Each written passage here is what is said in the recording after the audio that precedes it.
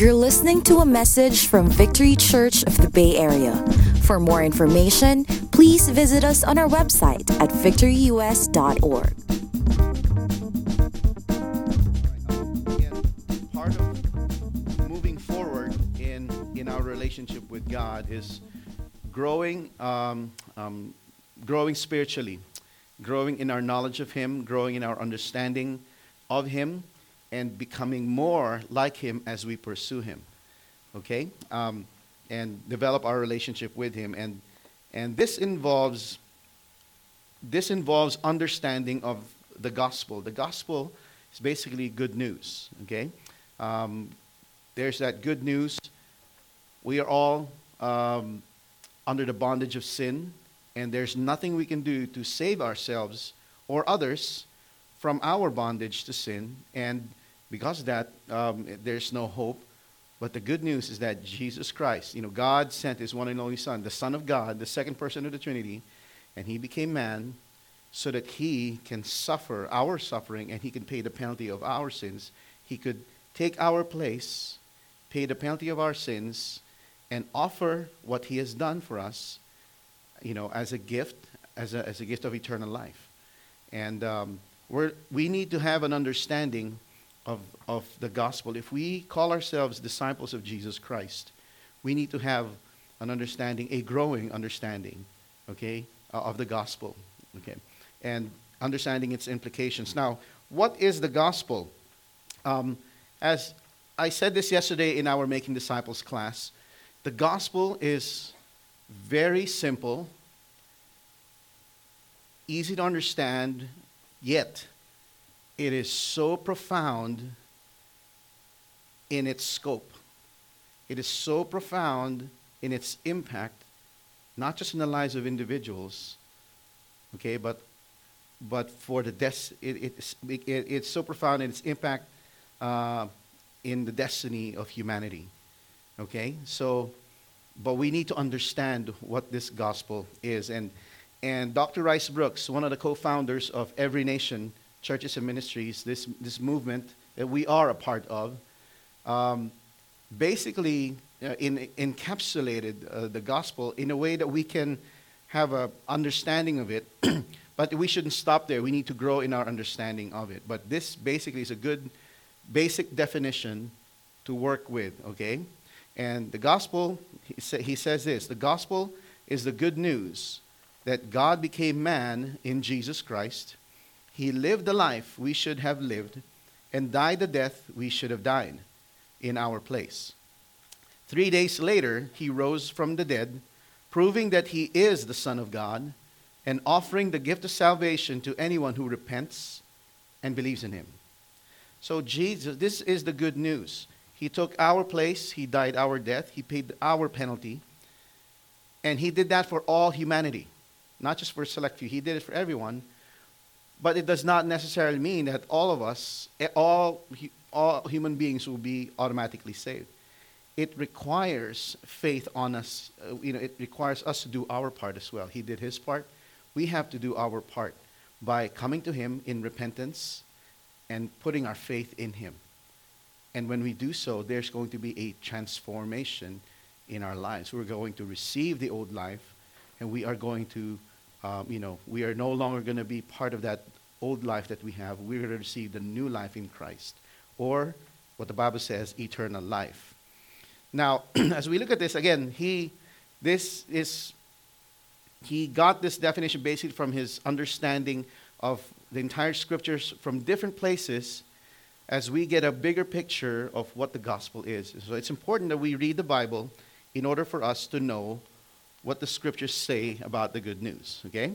We can't just get one verse and camp on it and that's it, okay? We have to see all that God is speaking of in light of the entire scriptures, okay?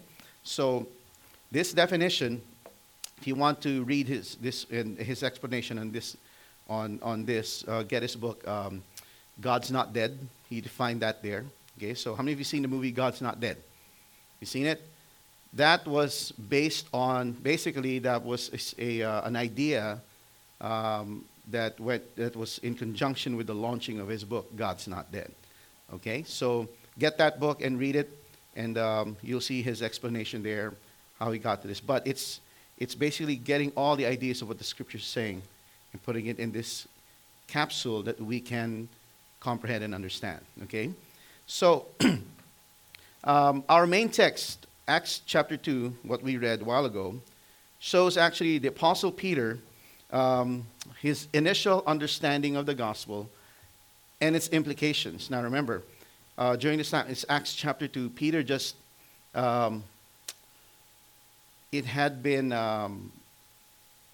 50 days since Jesus' passion, okay, since Jesus' death, crucifixion, death, and resurrection. Okay, so Jesus was crucified during the Passover weekend, and then there was a celebration of the Jews. They call it the Feast of Weeks, that begins with Passover, and 7 weeks, count 7 weeks, or 49 days, and on the 50th day, you will celebrate what they call the Feast of Pentecost. And that basically, so this Feast of Weeks, 7 weeks, is bookended by the Passover and Pentecost.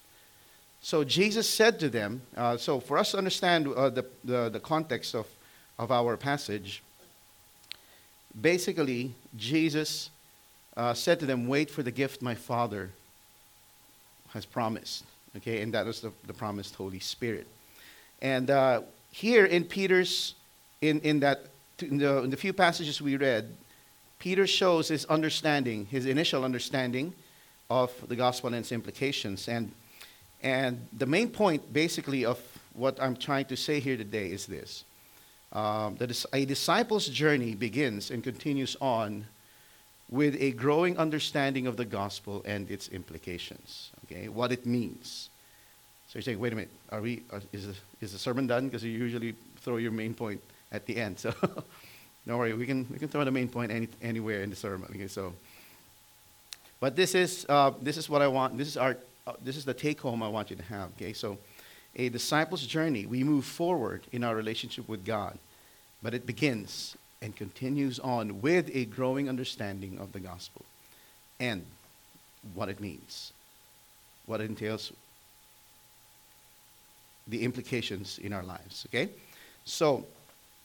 And again, the context of this passage is the outpouring of the Spirit. So now, during the feast, after 7 weeks, they were waiting. They were obeying Jesus' directive for them to wait for the gift that the Father has promised, the promised Holy Spirit.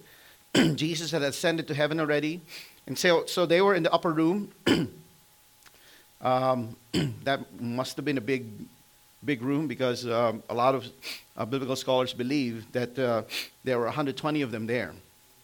Okay, 120 of them. It's kind of like, it's probably this big of a room. You're a little smaller than this one. It's about, I think we have about 150 here. So there were 120 disciples, according to a lot of biblical scholars there. And during this time, they were gathering together as a community, waiting, praying, and worshiping. And then suddenly, in Acts 2, they heard like the sound of a rushing mighty wind, filled the place. And then they saw what seemed to be like tongues of fire, that lighted upon each one of them. And all of a sudden, they began to speak in other tongues as the Spirit enabled them, it says there in Acts 2. So it was the Holy Spirit being poured out. That was the fulfillment. That was the day that the Holy Spirit was poured out upon them. Jesus said, wait for the gift my Father has promised, the promised Holy Spirit. Wait. Before you go, you wait. And now the day has come. The Spirit of God was poured out upon them, and they began to speak in tongues, different tongues. Some people say that it was, they spoke in, like what they call glossolalia. In other words, they just spoke like this. They spoke in tongues that way.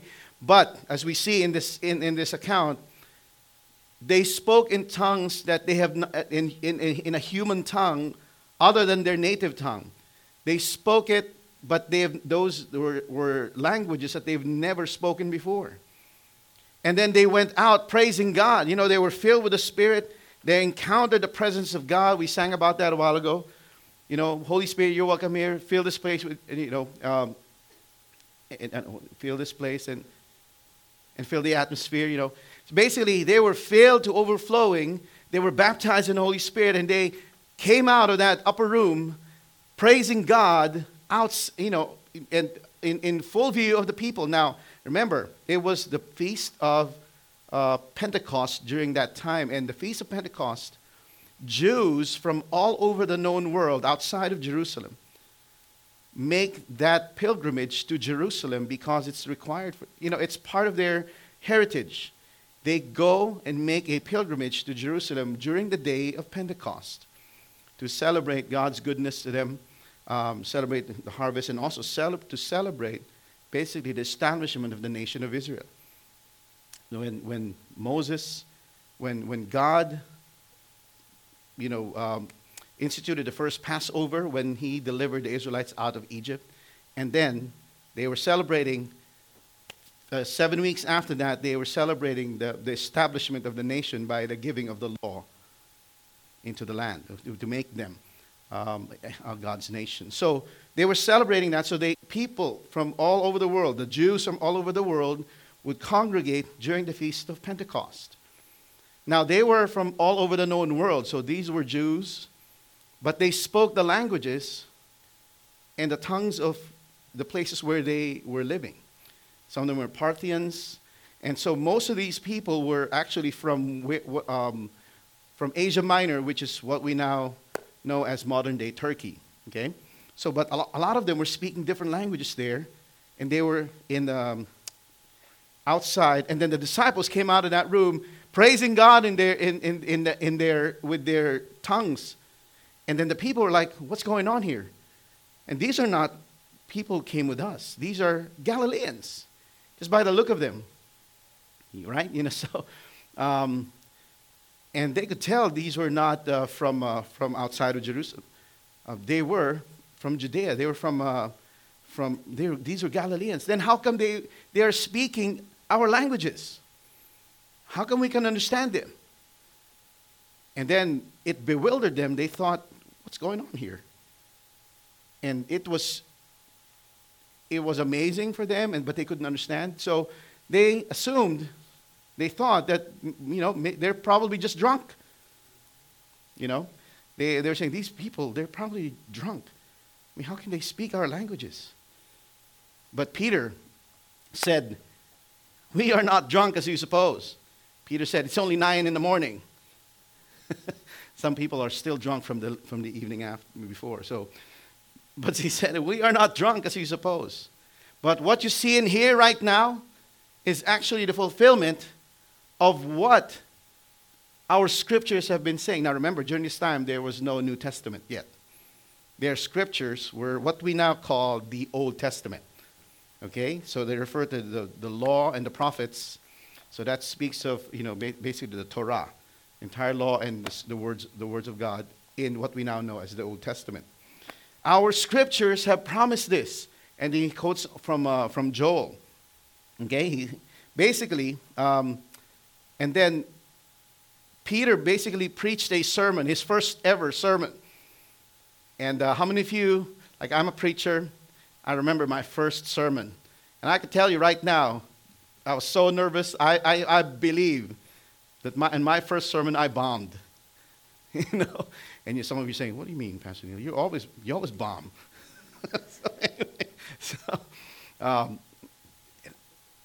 But here, Peter's first message, first sermon, it was not scripted, not like what I have. He doesn't have a keynote presentation. He didn't have his notes that was well prepared. No, he spoke the word of God as the Spirit enabled him, and it was an extemporaneous thing, no preparation whatsoever. The Spirit of God was upon him, anointed him, and guess what? After his sermon, 3,000 were added to the church that day. 3,000 got saved and were baptized, and the church was born. What a powerful sermon, and it's recorded. And here, So basically, his sermon is comprised of two parts. First, he spoke of scriptural truths concerning the Pentecost experience, concerning the outpouring of the Spirit. And then the second part of his sermon was, he spoke of scriptural proof of the messiahship of this man called Jesus, whom the Jews crucified. So let's look at the first one. So here, he spoke of, in the book of Joel, he spoke of, he drew from the Old Testament. This is what our scriptures say. And then he said, in the last days, I will pour out my spirit on all flesh. Your sons and daughters shall prophesy. Your young men shall see visions. Your old men shall dream dreams.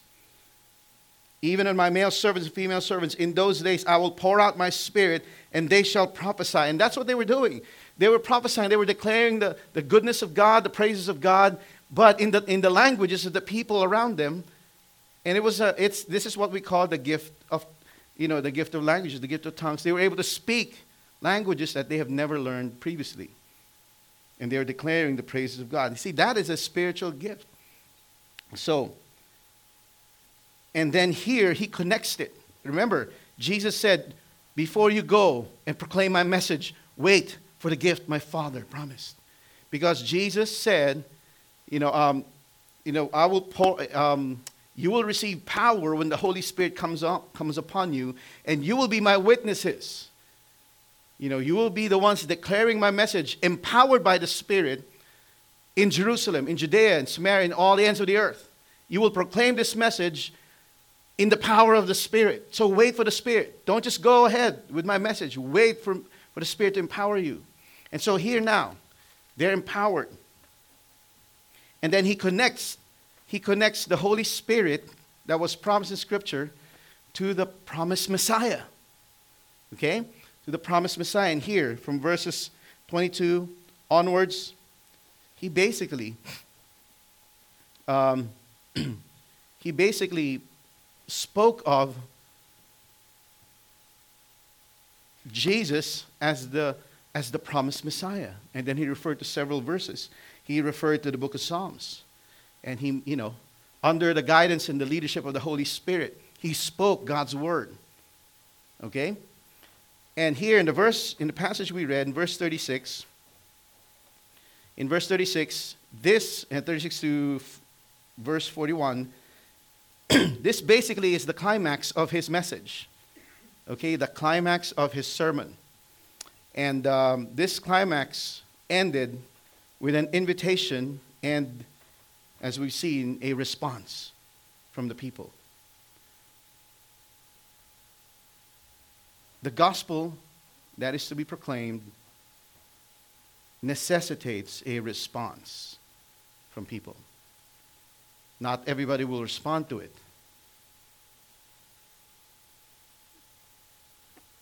But it is important that we proclaim it, that they may hear.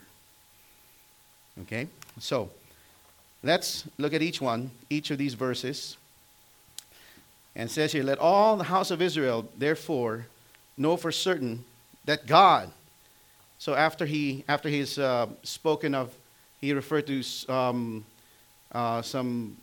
scriptures about Jesus as the promised Messiah. He said, now, therefore, let all Israel know this for certain, that God has made this Jesus, whom you crucified, both Lord and Christ. That is an interesting statement right there. And as he spoke this, we see here there was an inference indicated by the word therefore. And here are a few instances in his sermon. Let's look at some parts of his sermon. That's why he said therefore. So whenever you see the word therefore, you need to know why it's there for. Okay? All right? So this means it infers to previous statements he made, and this is a conclusion that he is drawing. So let's look at some of these. Verse 22. So these are part of his sermon. Men of Israel, hear these words. Jesus of Nazareth, remember, he made waves because because of the miracles. So he made the news. Okay? And I don't know if they were dealing with fake news during that time, but they heard the news of Jesus, this miracle worker who was crucified, who died a criminal's death. And he said, Jesus of Nazareth, a man attested to you by God with mighty works and wonders and signs that God did through him in your midst. As you yourselves know, this Jesus, delivered up according to the definite plan and foreknowledge of God. According to the plan of God, everything that has happened to him is part of the plan of God as prophesied in Scripture. And then he said, you crucified and killed by the hands of lawless men. Think about it. You put yourselves in the shoes or in the sandals of those Jews. You thought he was just an ordinary criminal who was just, a miracle worker, but in the end he died, and there are rumors of him rising from the dead. People are talking about that, but that maybe is fake news, you're thinking. But then here's one who was an eyewitness. Then you see, you're already wondering about, why are you able to speak my language? You got my attention now. And now Peter took the opportunity to speak his message. And then he said, Peter said, you crucified this man who was from God. But I tell you what, here's the thing. You crucified him, God raised him from the dead. Can you imagine? You try to kill someone, you think that's done, and then to your horror, you see that person you killed alive and well. How many of you know it's not gonna go well with you, right? You're guilty. Oh no, I'm guilty. So here, you crucified him, but God raised him up, losing the pangs of death, because it was not possible for him to be held by it. Death could not hold him. Okay? So, I'd like to invite you. You can take your seats if you like. Oh no, I don't want you to stand there the whole time. Thank you. There you go. All right. Aren't those more comfortable? There you go. So, now, you see, death could not hold Jesus down. He died, but he did not remain dead because God raised him from the dead. Put yourselves in the shoes of these Jews hearing this. Yeah, we kind of agree that, he was probably a lunatic or probably a liar. Some of them probably were. I'm just speculating. Maybe some of them were part of that crowd during the Passover who shouted, crucify him. I don't know. But Peter was basically speaking not just of the crowd in front of the Pharisees and in front of Pontius Pilate during that time, but he spoke of the whole population. He said, you crucified and killed. God raised him from the dead, loosing the pangs of death, because it was not possible for him to be held by death. And here, see, this Jesus is alive. He says, this Jesus God raised up, and of that we are all witnesses. We've seen it. We've seen it. And some of them would probably not believe really now, but he was a miracle worker. And now these people are doing they're performing a sign. So there was something there that caught their attention. And the power of God demonstrated was actually prepared their hearts for the proclamation of the gospel. You see, if we are the church, we're part of the church, we are part of God's mission. Our mission is, to proclaim the kingdom, the good news of Jesus and his kingdom. And we need to proclaim We need to demonstrate and proclaim the kingdom of God. Demonstrate its power and proclaim its message. Peter is saying, we are all witnesses here. We know him. We've seen him. We have seen him. How many of you know you can dispute certain things, but you cannot refute a testimony. You cannot refute an experience. And Peter was saying, I don't care what you think. I experienced it. We saw him. Okay? I'm not asking you to vote and if you will agree with me or not. I don't care. I know what I saw. I know him. I saw him. He's alive forevermore. And that's why they were willing to give their lives, because see, they finally understood, Peter and the disciples finally understood who Jesus was or who Jesus is. And they were willing to lay down their lives because death is not going to hold them down. You see, here's the thing. When you know the truth, you don't have to defend yourself. Right? You don't have to memorize all the details because it's the truth. If you're lying, then you're pressured to memorize all the details. And let me tell you this. No one can sustain a lie for a long time. Okay? And so here, and in verse 36, let's go back to our main verse, our main passage here. Verse 36, okay? We see here Peter saying, God now, this Jesus whom you crucified, whom God has sent, and now you crucified, but God raised from the dead, and he's alive forevermore. Guess what? God has made him both Lord and Christ. You see, these were terms that the Jews readily connected with. They readily understood these terms. They've called the Lord, God as their Lord. As Lord here is in the Greek here, used here, is kurios. Okay, or Kyrios, which means supreme ruler. And in this context, this word means, in the mindset of the Jews, it is the supreme ruler of all creation, of all the universe. Supreme ruler. Okay? Lord. In Latin, it's Kyrie. That's where Kyrie Irving gets his name. Okay? I kid you not. It's from the Kyrie, from Kurios. Okay? And then the term Christ, Christos is the Greek used here. But Christos is the Greek word for, I don't know how to say it in Hebrew, but the English translation of that Hebrew word is Messiah. I think it's Mashiach. I don't want to, you read it.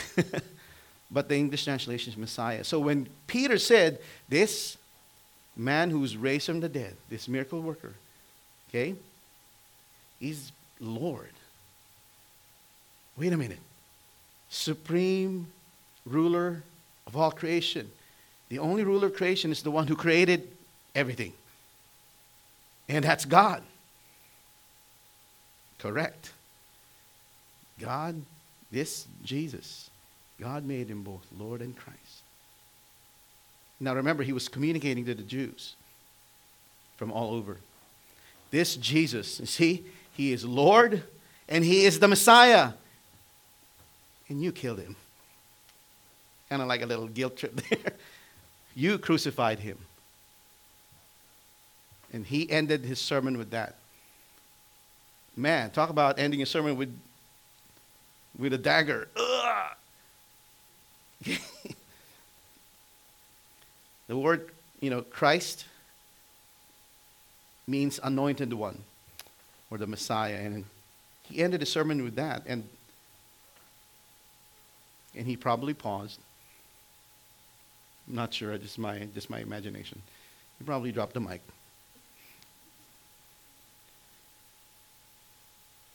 And the people were like, look at their response, verse 37. Now when they heard this, everything that Peter said and his conclusion, their eyes were opened. And they were cut to the heart. They were convicted. They encountered the truth. And they realized they were not in the truth. They realized that the truth personified was someone whom they crucified. And they were cut to the heart. And they felt the guilt of it. They felt the weight and the guilt of the shame of sin. And said to Peter and the rest of the apostles, brothers, what shall we do? Now, this is a question by someone who really wants to know what they need to do. It's not a sarcastic, well, what shall we do? They were genuine. They were cut to the heart, and they wanted to know what's next. To be cut to the heart means to be convicted. So they were convicted of their sins. And you see, the preaching of the truth, the preaching of the gospel will cut to your heart. It will cut through all the veneers, all the illusions, all the lies. It will cut through. It will discern, all your thoughts, and it will reveal the truth, because the Word of God is the truth. It will convict you. That's why some of you who've experienced, how many of you experienced that? You've heard God's Word being spoken, being preached, or when you're reading it, and it cut you to the heart, and Lord, I'm convicted. And then then you had an appropriate response to it. How many of you experienced that? You've been cut to the heart by God's Word. Have you experienced that? And maybe some of you have experienced that, but you're not responding. You're saying, I want to put this off. You don't want to respond, but you're being cut to the heart all the more. Okay? The Jews were convicted because they now see the truth about Jesus, that he is indeed the Messiah. And if he's alive forevermore, wow. And we crucified him. What are we going to do? Conviction is brought about by the preaching of the gospel, by the preaching of God's Word. So if you're feeling convicted today or at some point when the Word of God is preached, you know why? That tells you something. The Bible says the Word of God is living and active, sharper than any double-edged sword. It penetrates the dividing soul and spirit, okay, bones and marrow. It cuts through the thoughts and intentions of the heart. It reveals and exposes what's in your heart, because God's Word is true.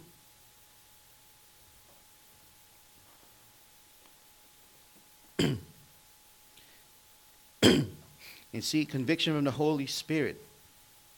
Look at this. When you're convicted by the Holy Spirit, it will always lead to what we're going to talk about next. It always leads to these few things and even more. Okay, but Peter outlined it. He answered this question. What are we going to do? So Peter answered their question. Verse 38, Peter said to them, repent and be baptized, every one of you, in the name of Jesus Christ for the forgiveness of your sins, and you will receive the gift of the Holy Spirit. So here now, the gospel is proclaimed. The Spirit has convicted the people because the gospel is truth. Truth brings conviction. The Holy Spirit convicts according to the truth. And now it necessitates a response. So here, their hearing of the gospel necessitated a response.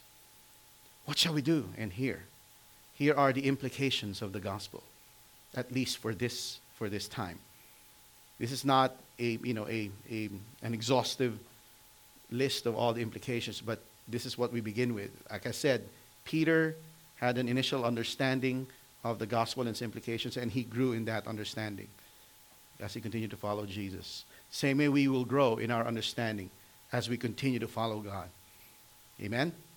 So here, we see two sets of implications. First is the first set, okay, is the response implications.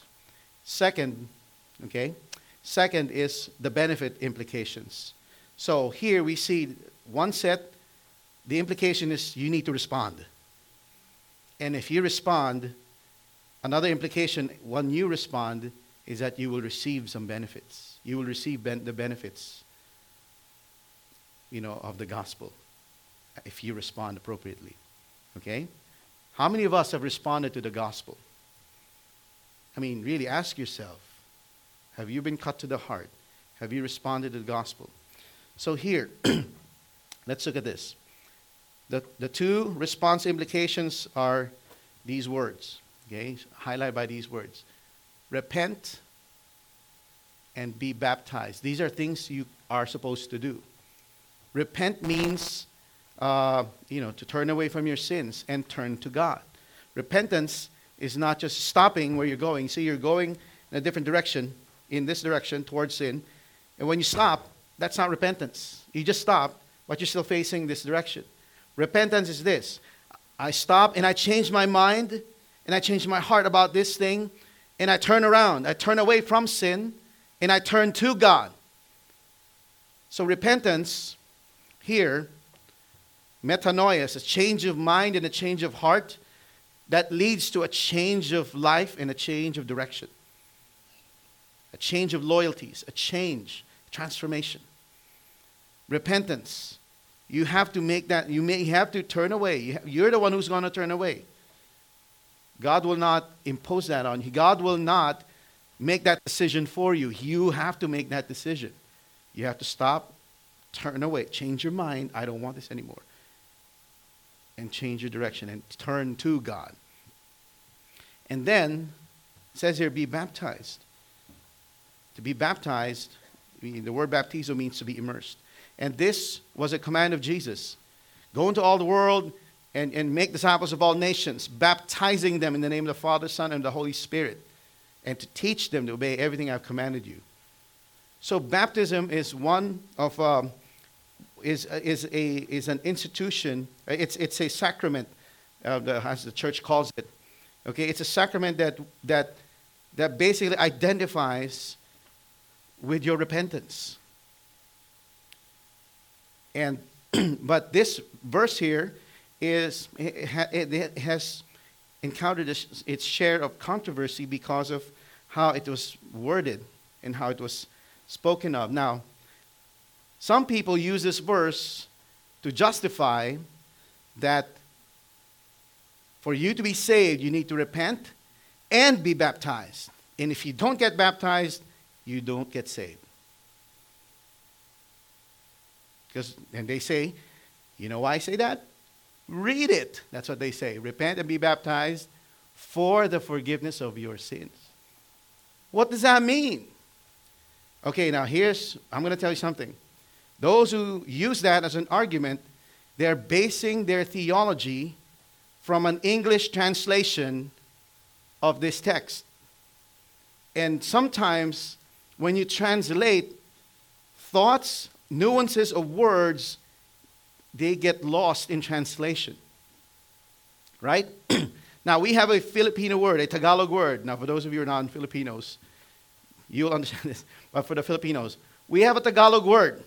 We have words that we don't use. There is no English translation. Right? Maybe there's some that is close or transliteration of it, but it's not the exact translation. Okay, we always use this word. For those of you who speak Tagalog, we use this word, kulit. What does kulit mean? I mean, what is the English word for kulit? Annoying, what else? Naughty, what else? Persistent, what else? It's Joseph. What else? Silly, what else? Some people say funny, right? You see, what we're doing is we're trying to describe this word in English because it does not have an exact translation, right? And so here, remember, the New Testament was written in Greek. So here, repent. And then when you repent, actually, you will receive this benefit of forgiveness of your sins. But does baptism result in your forgiveness of sins? So here is the thing. This is the key word here, this word for. Okay? I don't know how to pronounce it, but it's 3 letters in the English transliteration of the Greek. It's E-I-S, it's eis, I guess. Eis, I don't know. But the word eis can mean 4, like that word. But the Greek word eis can also mean other things. Let me give you another example. How many of you know when you're not a non-Filipino and you see this word, it's a Tagalog word, it's B-A-B-A. Read it. Okay, what does baba mean? Go down? Okay, or sometimes you say it differently. Baba, it means chin. Right? I remember this story. Somebody in New York, there's in this apartment, they're going down the elevator. And then there's this Filipino who was there. And then there's this non-Filipino who was there also in the elevator. And they didn't know each other. And then at one floor, it stopped, it opened, and then there's another Filipino who came in. And then he was confused if the elevator was going up or down. And he saw the Filipino inside the elevator. He goes, "Baba, baba." And then the guy in the elevator goes, "Baba, ba." And then he walked in. And so the 2 non-Filipinos were like, "Did you understand that?" "No, all I heard was ba ba ba ba ba ba ba." You get what I'm saying here? One word can mean a lot of things. In Chinese, one word can mean different things depending on how you say them, on your intonation. You can say this word, say it, it's a nice word, but say it differently with a different tone, you can get beaten up. You get what I'm saying? So here, the word "for" in the Greek also means, and it is used in this case, this is the definition used in this case, on the basis of, or because of. Let's read it then. Repent and be baptized, every one of you, in the name of Jesus Christ, on the basis of the forgiveness of your sins. So your baptism is an expression of the benefit that you received, which is forgiveness, because you repented. Jesus was crucified. There were 2 robbers here. One was mocking him, and the other was saying to the other, "Shut up! Don't you have any fear of God?" And then he goes, "Jesus, don't forget me when you come into your kingdom." And Jesus said, "I tell you the truth, believe me, this very day you will be with me in paradise. You will be with me." What do you think of that robber? Did Jesus save that robber? He did. But wait a minute, he didn't get baptized. Foul. Technical.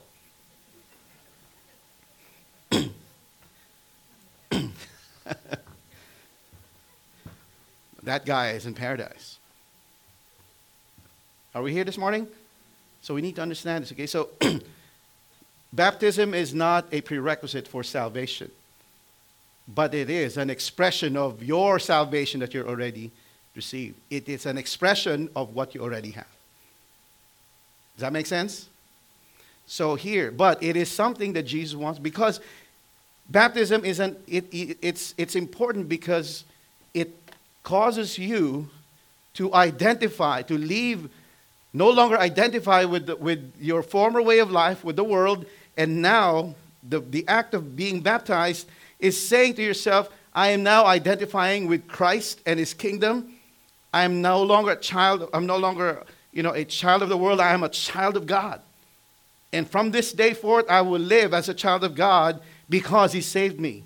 Baptism is spoken of in many ways in the Bible, but baptism basically is a public declaration of your allegiance to Jesus. It's a public declaration of the eternal faith that you already embrace. It's declaring to everybody, declaring to the heavens, declaring to the evil forces, declaring to the world, and declaring to the church of God that I am embracing, I am one with you in baptism. I have one Lord. We have one Lord, one baptism, one Spirit. I am one with you. I am part of this community called the kingdom of God, called the church. And it's a declaration. How many of you became naturalized American citizens? You were not born, but you became American citizens. Remember that oath taking that you, remember that? That was public. That was your declaration of your allegiance to this nation. It has to be public. And that's what baptism speaks of. Okay? So as we're about to land this thing,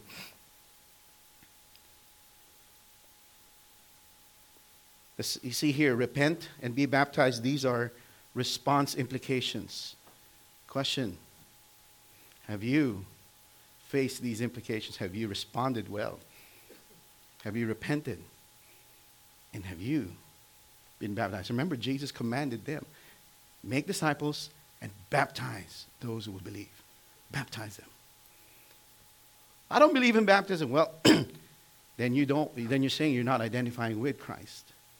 Then if you're not for him, you finish that sentence. For the forgiveness of your sins. And here, the second set of implications are what I call the benefit implications. What are those benefits? As you respond, as you partake of these implications of response, you will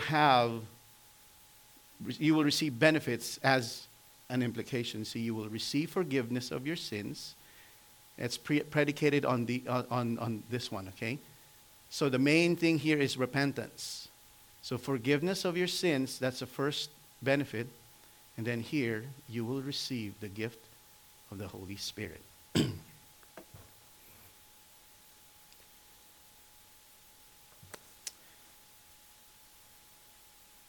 The gift of the Holy Spirit.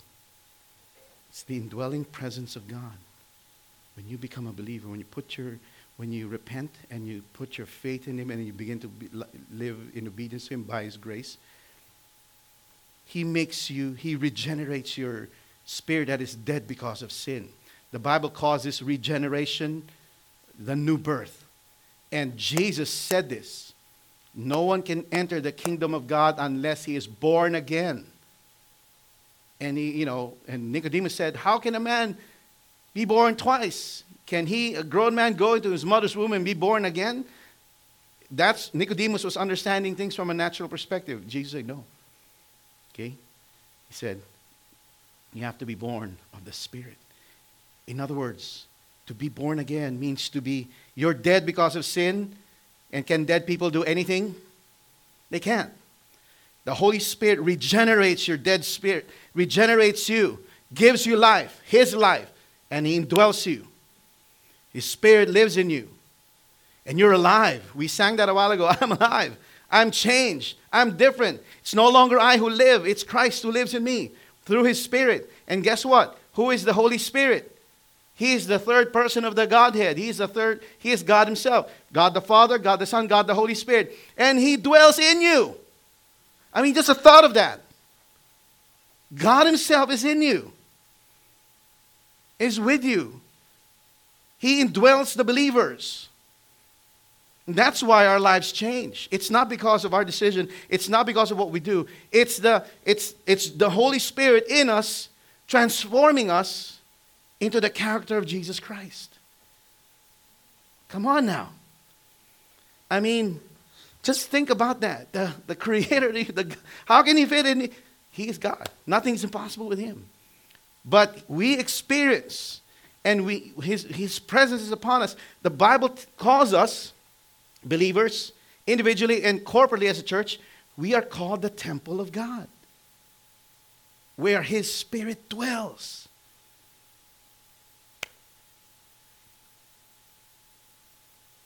Think about that. God is in you.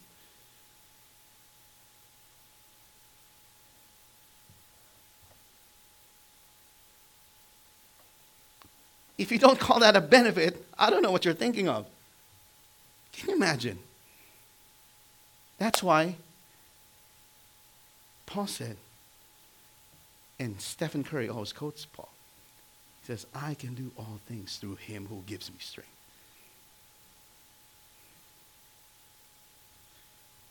Nothing is impossible with God.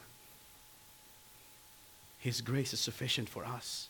We may be having challenges, but greater is He who's in us than he who's in the world. Are you meditating on these truths? But what do? Many times we don't understand that God is with us, and so we're believers, and He saved us, and we still insist on doing our old life. We still insist on our passions. We still, we hide it from our victory group leaders. On Sunday, we go, oh, hallelujah, praise the Lord, glory to God, brother. Come on, can I pray for you? Yes, let's pray, hallelujah. But on your own,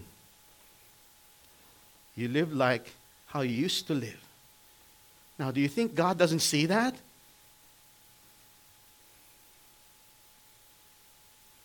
But you see, if you understand, this should blow your mind away. God Himself indwells the believer.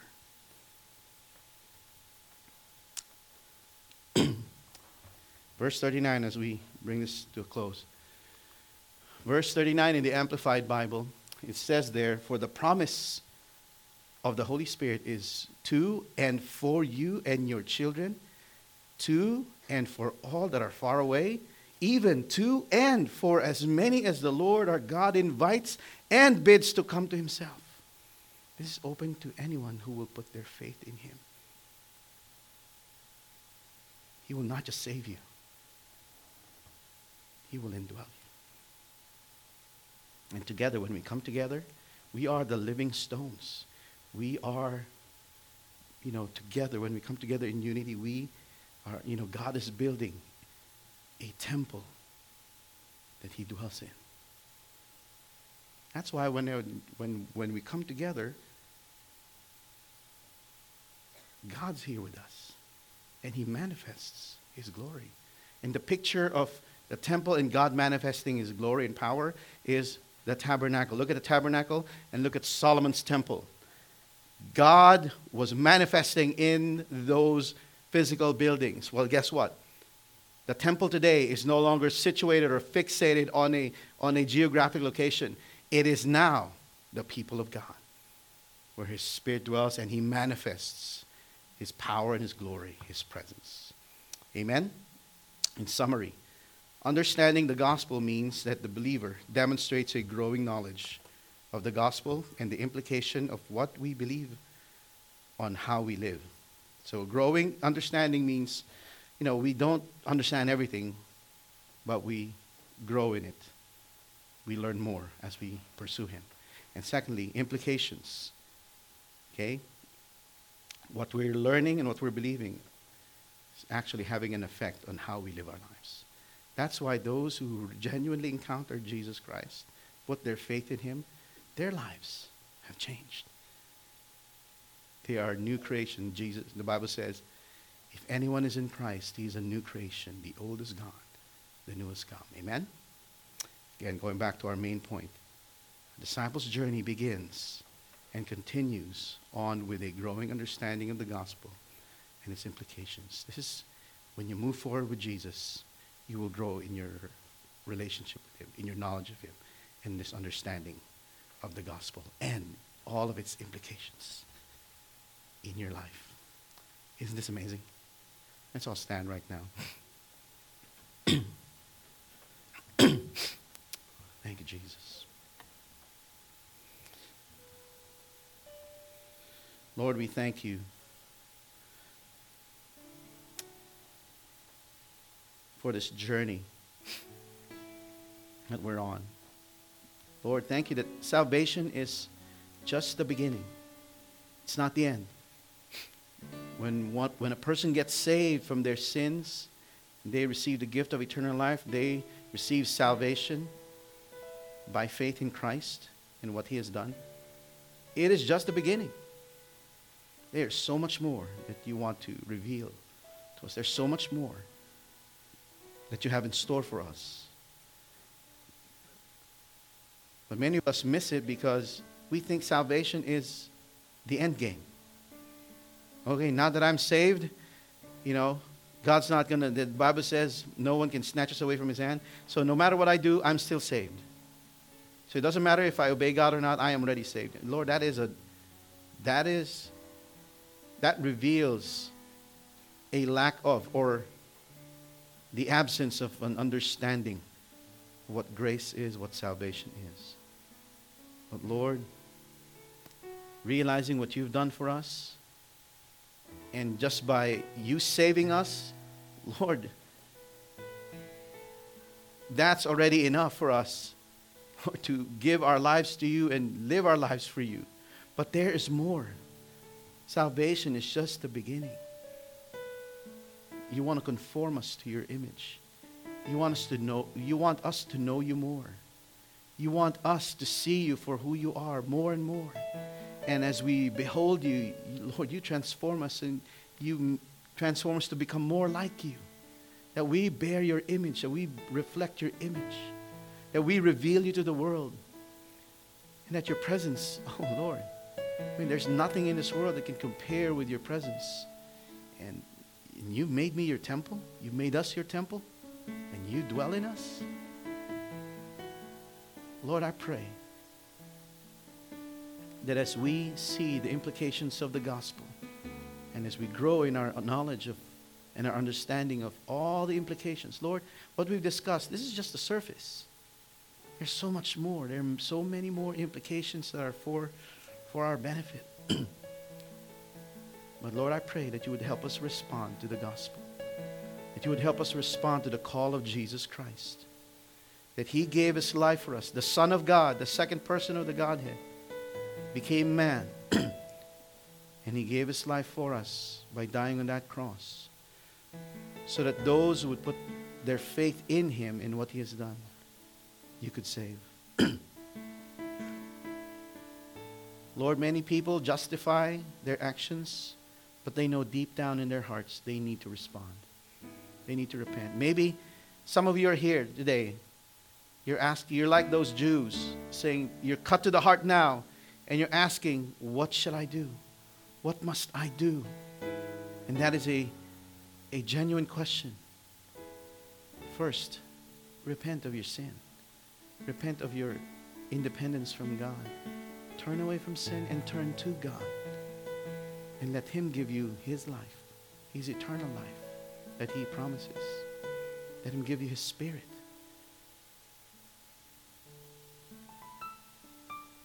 As you do so, bathe in his grace and in his forgiveness.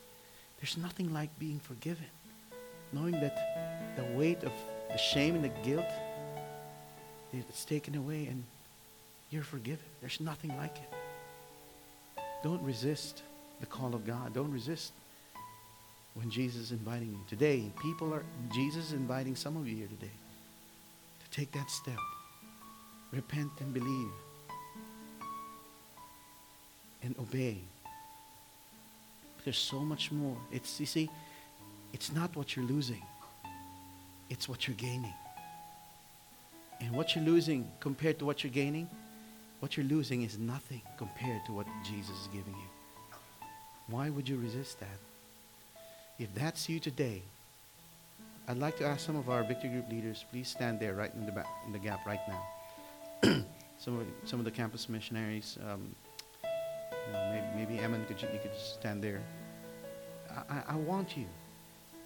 You're asking that question, what should I do? Well, you know what to do. But these people are here to guide you. Just as Peter guided them. Here's what you need to do. They will tell you the steps they have taken when they were faced with this decision. Let's all bow our heads right now. To the Victory Group leaders, could you face that way, please, so that they'll identify you? And if you're here today and you need to respond to the call of Jesus, you're cut to the heart right now, and you're asking, what must I do? That means this is your opportune time. God has ordained this time for you to hear this word, and he's touching your heart already. Don't resist that. Respond. In the day when you hear, today is the day of salvation. When you hear his voice, do not harden your hearts. And if that's you, you may have other questions, but this is what you need to do. Here's what I want you to do. I want you to approach any one of these people, okay? Now, can we all bow our heads right now? And if I just want to know, if that's you, would you just lift up your hand? Nobody's looking. So I need to respond to Jesus right now. I need to give my life to the Lord. I'm cut to the heart. I don't know what to do. But I'm hearing that I can be forgiven. That God can dwell in my life. That God can change me and transform me. That He can give me a new life. I want all of that. If that's you, would you just respond and come and approach one of these people right now as we end, okay? So we're going to pray. And say, Lord, I pray for these people right now who need to respond to you. No, Lord, whatever justification they may have in their minds and in their hearts, or whatever thing they're struggling with, but Lord, it's hard to leave that life. Or it's hard to leave. If I turn to you, that means I have to leave this life. You see, Jesus will, it's not, He's going to give you the wisdom to navigate through that choice. But this is going to be the greatest decision of your life if you've never made it yet. So I want you to repent and respond. And these people can help you take the next steps. Amen? Let's pray together. Lord, we pray with these people who need to respond today. And we ask that you would continue to soften their hearts. And Lord, help them to see it's not what they're losing, it's what they're gaining. Lord, your presence, your love, your forgiveness, all of those, they can bask in those things. Lord, I pray that you would remove every fear in their hearts. And right now I pray that you would flood their hearts with your love. It was your love, Lord, that caused you to die on that cross. You willingly died on that cross because you love us and you don't want us to perish. So I pray that these people here would see that and that they would respond. Father, let your grace be upon each one as they respond today. And Lord, I pray for everyone here. I pray for your blessing. I pray that we would move forward with you as we pursue you. Lord, I pray that we would grow in our knowledge of you and of our understanding of the gospel that we have received. And Lord, open our eyes to see greater and greater aspects of this gospel. It is a simple truth, but it's such a profound truth that it impacts all of life and all of eternity. It's going to take an eternity to even just scratch the surface of grasping the magnitude of what you've done for us. But Lord, we thank you that we're able to enjoy it in your presence today. So I pray for your people, let your blessing and your presence be upon them as we dismiss. And I pray for those who need to respond, that they would indeed respond by your grace. Lord, we lift up to you this service, this weekend, and this coming week. Bless this week, and may your name be glorified in and through your people. All these we pray in the mighty name of Jesus Christ, our Lord and Savior.